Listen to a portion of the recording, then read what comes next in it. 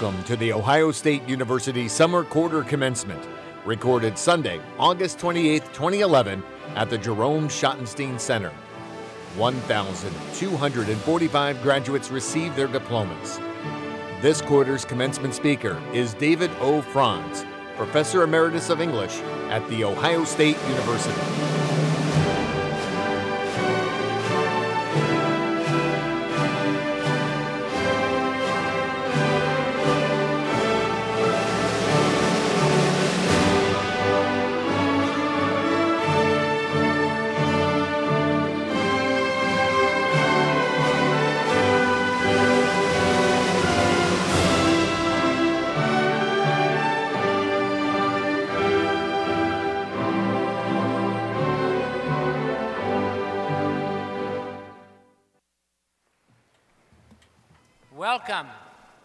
Welcome one and all to the 397th commencement of The Ohio State University. We are pleased to have you as honored guests as this university bestows academic degrees upon today's graduates.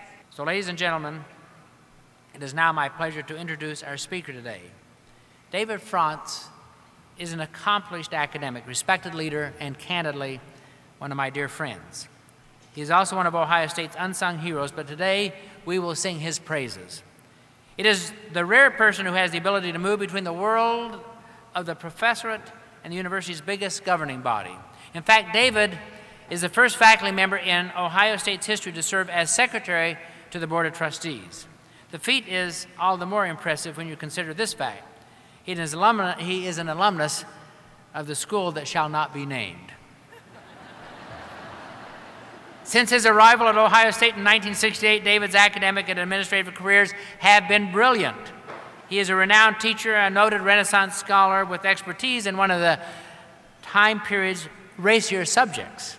Let me just say that the name of his book has made more than one colleague blush. At Ohio State, David Frantz has routinely exhibited a willingness to dive into the deep end of the pool. And he is one of those uncommon individuals who gets the job done without looking to take credit. Such a person is few and far between, so I am comforted by the fact that we will not be losing David entirely. He will teach a Shakespeare course on campus next spring, and he will continue to be involved with the university's special relationship with the Royal Shakespeare Company.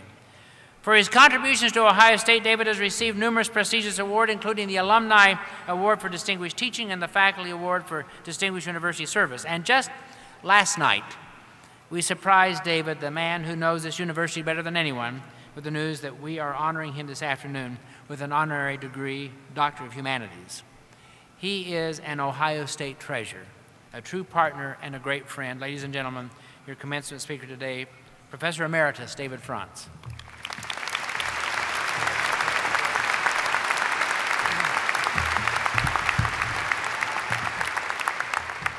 Well, members of the Board of Trustees, President Gee, honorees, administrative leaders, fellow faculty, parents, guests, and above all, members of the graduating class. First, let me congratulate you on arriving at this place today. Literally, I mean, could the campus streets and parking have been any more complicated than they've been this summer quarter? So finding your way here literally has been a major challenge. And second, let me congratulate you for arriving at this milestone today. Obviously, early on in your time at OSU, all of you heeded Dean Wormer's advice to flounder in Animal House. Fat, drunk, and stupid is no way to go through life. So kudos to you for having made it to commencement. No 7 years of college down the drain for you. It's a great honor for me to be with you here today and to have been chosen to give this address.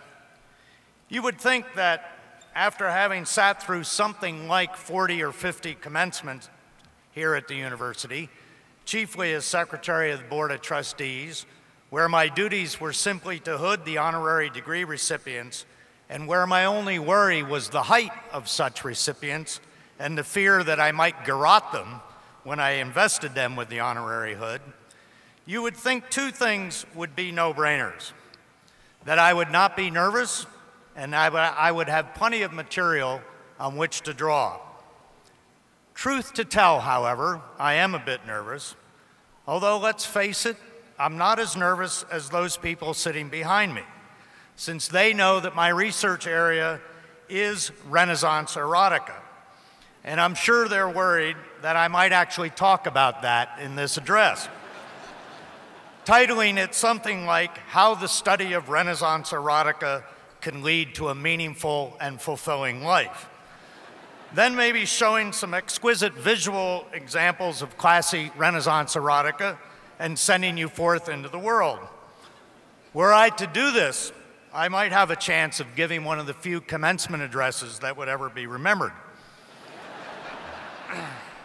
But even I didn't think that would be entirely appropriate. The era I studied, the Renaissance, was mightily concerned with decorum, and somehow such a presentation didn't seem quite right for this occasion. So that left me with anxiety about what to say. I'm particularly conscious of this issue because I have to confess that all of those commencement addresses that I sat through kind of roll together, and I'd be hard-pressed to give you the nuggets, the best of those speeches. And then I have very much in mind the headline from an article written this spring around commencement time by New York Times columnist David Brooks, which read, "Graduation advice seldom is of any use." And if I'm really being honest about this, if we think about commencement as we should, as a beginning, not a culmination, the beginning of your going forth into the real world, what could I possibly have to say about that? I've never been there. I never left college. After all, I went from college to graduate school that 1 year that we won't talk about, Gordon, where I made a mistake, but I did leave after 1 year. And I began teaching at Ohio State. Hardly credentials for sending you forth into the real world. I do know this much. The key component of the address is to be short, and I can do short. After all, I am short. And while one of my greatest fantasies as I contemplate this venue, the Schottenstein Arena, is that I could take trustee Clark Kellogg down there on the floor and post him up, Coach Thad Matta always reminds me that the only guy I could actually do that to is the one sitting behind me with glasses thicker than mine, wearing the bow tie.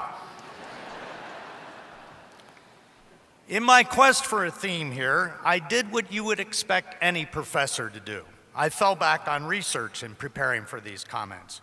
Over the past several weeks, I have reread and seen, thanks to our partnership with the Royal Shakespeare Company, 5 of Shakespeare's plays, and rewatched the most important movie of college life of the last 40 years, Animal House. You would think the easiest thing to do for someone who has spent a lifetime teaching Shakespeare would be simply to give you the best of Shakespeare, some of his most profound admonitory saws. You know, my blessings with thee, and these few precepts in thy memory look thou character. Give thy thoughts no tongue, yada, yada, yada. Neither a borrower nor a lender be, yada, yada, yada. This above all to thine own self be true. The problem is, of course, that almost all of the speeches like this in Shakespeare are delivered by characters like Polonius in Hamlet, a bumbling blowhard who gives this advice to his son, but then sends spies to Paris to report on what he is up to. And later, hiding behind a curtain to see what Hamlet is up to with his own mother, manages to get himself killed in the process. So that won't work. Not a man whose advice you really would want to follow. Nor would the title character, Hamlet himself, be anyone you would want to emulate. His problems are many, of course, not the least of which is the fact that he's been off at the university, where he gained a lot of book knowledge and apparently wasted a lot of time going to plays. This seems not to have been good training for a prince, or at least one called upon to carry out an act of vengeance. This most agonizing thinker of all of Shakespeare's characters can do virtually nothing but think.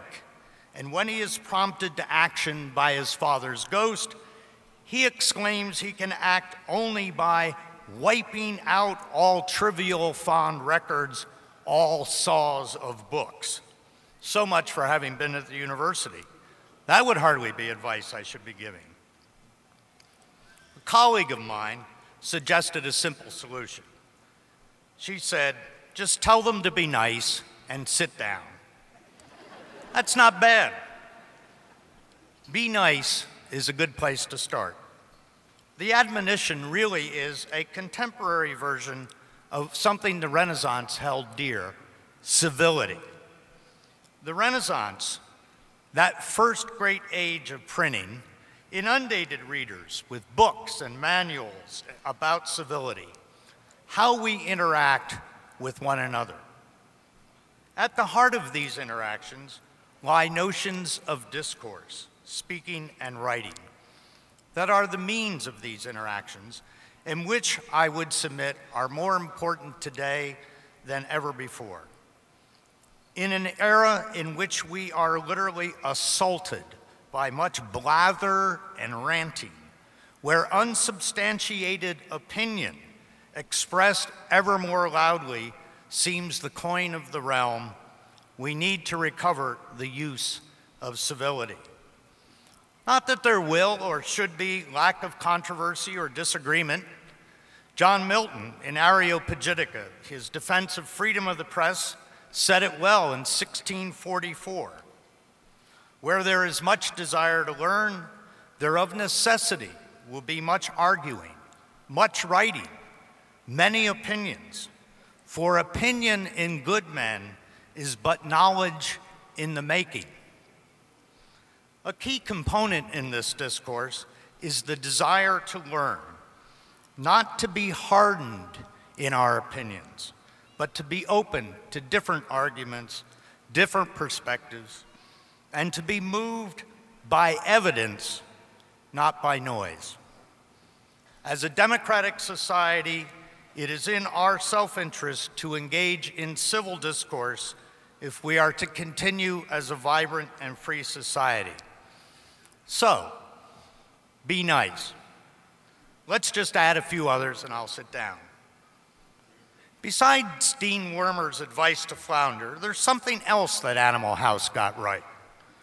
Knowledge is good, the motto of Faber College. We are inundated with data. It's at our fingertips instantaneously. Even a retrograde Luddite like me knows how to access information in an instant on my iPhone. And we can share ideas and thoughts and opinions and pictures, probably what most of you are doing out there right now and what some of these folks back here are doing. But none of that is knowledge. Knowledge comes from open inquiry, testing of theories, seeking evidence. And it comes as well from the kind of discourse Milton was describing. So let's see. Be nice, seek knowledge. And oh yes, maybe the key thing Animal House teaches us, reminds us of, is that laughter is good. It's especially good when we can laugh at ourselves. While I like to claim that I haven't read much that was written after 1644, an author named Jeffrey Wolf, who's taught at Ohio State as a visiting writer, has a wonderful phrase in his book of essays called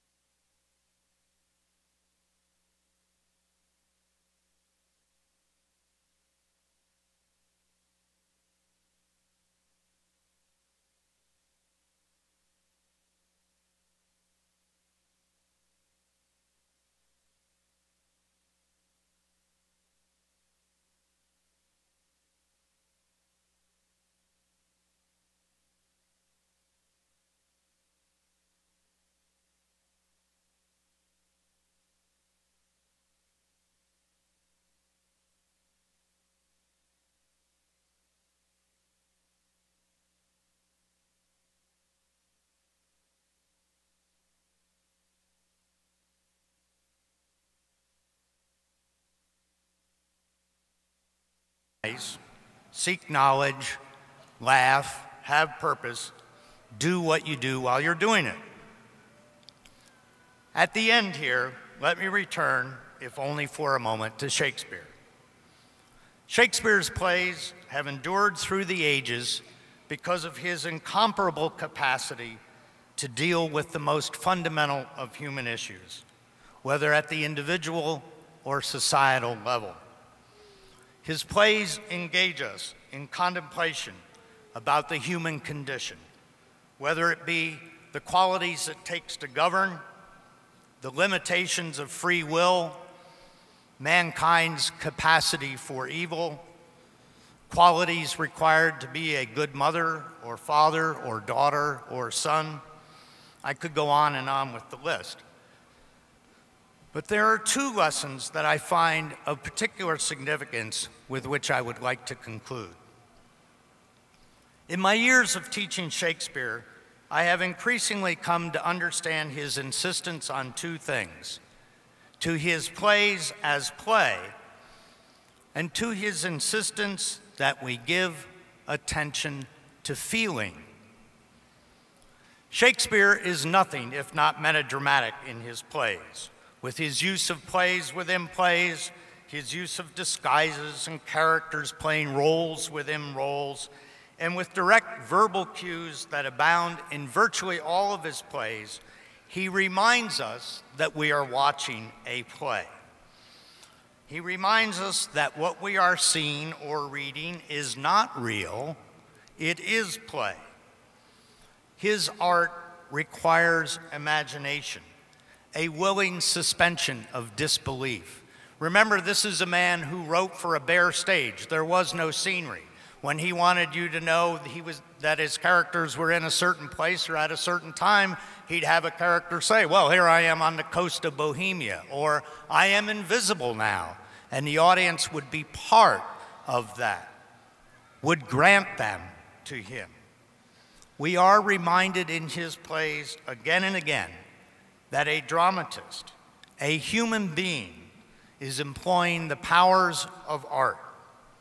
For Shakespeare, as for his age, being artful was a key characteristic, a most telling way of delineating oneself as human. His art requires that we use and appreciate imagination. It is required of those who create as well as those who participate, whether as actors or spectators or listeners or readers. As Michael Boyd, artistic director of the Royal Shakespeare Company, said in a workshop in New York recently, Shakespeare presents us with a highly ordered, morally ordered world, but one in which, from a director's or an actor's or a viewer's or a reader's point of view, there is much room for play, for the great what if. What if we do it this way? What if we act it this way? What if we read it this way? As Touchstone, one of Shakespeare's wisest fools, points out, much virtue in if. So the possibility of play. Finally, in that most powerful and greatest of his tragedies, King Lear, Shakespeare presents us with the most moving spectacle of a king who must be reduced to nothing to learn what it means to be human, and thus what it means to be a true father and a king and a fool. The education of Lear comes at an enormous cost to individuals and a kingdom, but there is education. And at the end of that tragedy, Edgar, who is to take over as the king, himself a tortured individual who has had to reduce himself in disguise as a naked madman, a poor bare forked animal, and who has gone through the trials and tribulations with Lear out on the wild heath in the pelting storm, learned, as Lear has learned, what it means to be human at the basest level. Edgar gets the final speech of the play, in which he says, "The weight of this sad time we must obey. Speak what we feel, not what we ought to say." Acknowledging our feelings, giving expression to feelings is not something we tend to advocate in the Academy, but I would submit that it is as critical a faculty in the human condition as any other. And I hope today, in the midst of this formal, civic, ceremonial function, you will allow yourselves to enjoy the full range of feelings I know that must be yours. Pride and joy, anticipation of what is to come, and perhaps a little sadness, already a sense of nostalgia for the life that you are about to leave behind. So, be nice, seek knowledge, laugh, have purpose, do what you do while you're doing it, make room for play, and give expression to your feelings. May you strive to enrich your lives and those of others with these qualities. And may the words of your alma mater ever resonate with the most powerful of feelings for you, as they do for me after 40+ years of being part of this noble enterprise we call Ohio State University. How firm thy friendship, Ohio. Again, my heartiest congratulations. Thank you for letting me share the day with you.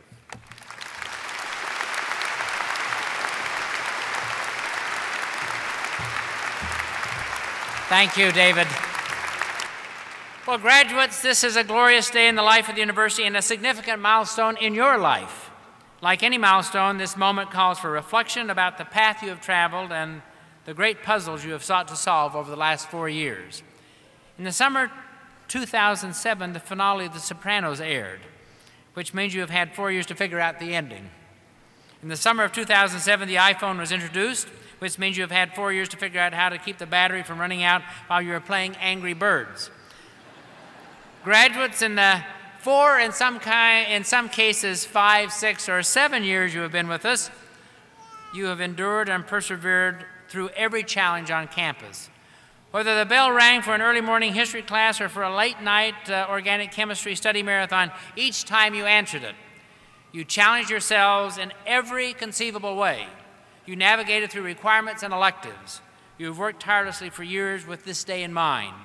You came here in need of something we possess, and now you're leaving here in possession of something for which there is a desperate need. Within you today lie not only the facts and figures, but also the faith and freedom to seek new answers and to ask new questions. Your task will not be easy, of course, but I have seen what you can do, and my confidence in you is full and complete. The passion and curiosity, the devotion to ideas and ideals that have fueled this group are remarkable. Today, we award 1,922 degrees, reflecting 1,922 different paths to this stage. While no two stories are alike, all of our graduates share in the warm glow of a mission accomplished. As a Beckman Scholar, Ian Green pursued laboratory research in cancer genetics. With a bachelor's degree in microbiology in hand, he will attend our medical school at Ohio State this fall. The Mount Leadership Society is a celebration of learning and service. Dan Cunningham was invited to join before he had even taken his first class here. Working with the YWCA and Keep Columbus Beautiful and other organizations, Dan gave a great deal of his energy and talents to the community while he pursued his degree. Today, Dan earns a bachelor's in accounting. Tomorrow, he starts studying for the CPA exam. The great American melting pot story came to life on campus in the person of Oscar Wu. It was during his studies at Ohio State that Oscar became a United States citizen. And it was at Ohio State that Oscar led a student organization dedicated to celebrating Asian culture. Oscar even brought to campus the lion dance, a traditional Chinese defense against bad luck. Today, Oscar completes his bachelor's degree in finance. The Lantern once called Jason Marion the busiest student at Ohio State. Jason served as student representative to our Board of Trustees, and he was president of the Council of Graduate Students, and he was a graduate research associate, and he led area school children on environmental expeditions, and he successfully battled cancer. All that, and he served as Smoking the Bear at the State Fair. Today, Jason completes his PhD in public health. 34 years after he collected his high school, yes, that's worth a round of applause. Give him that, okay?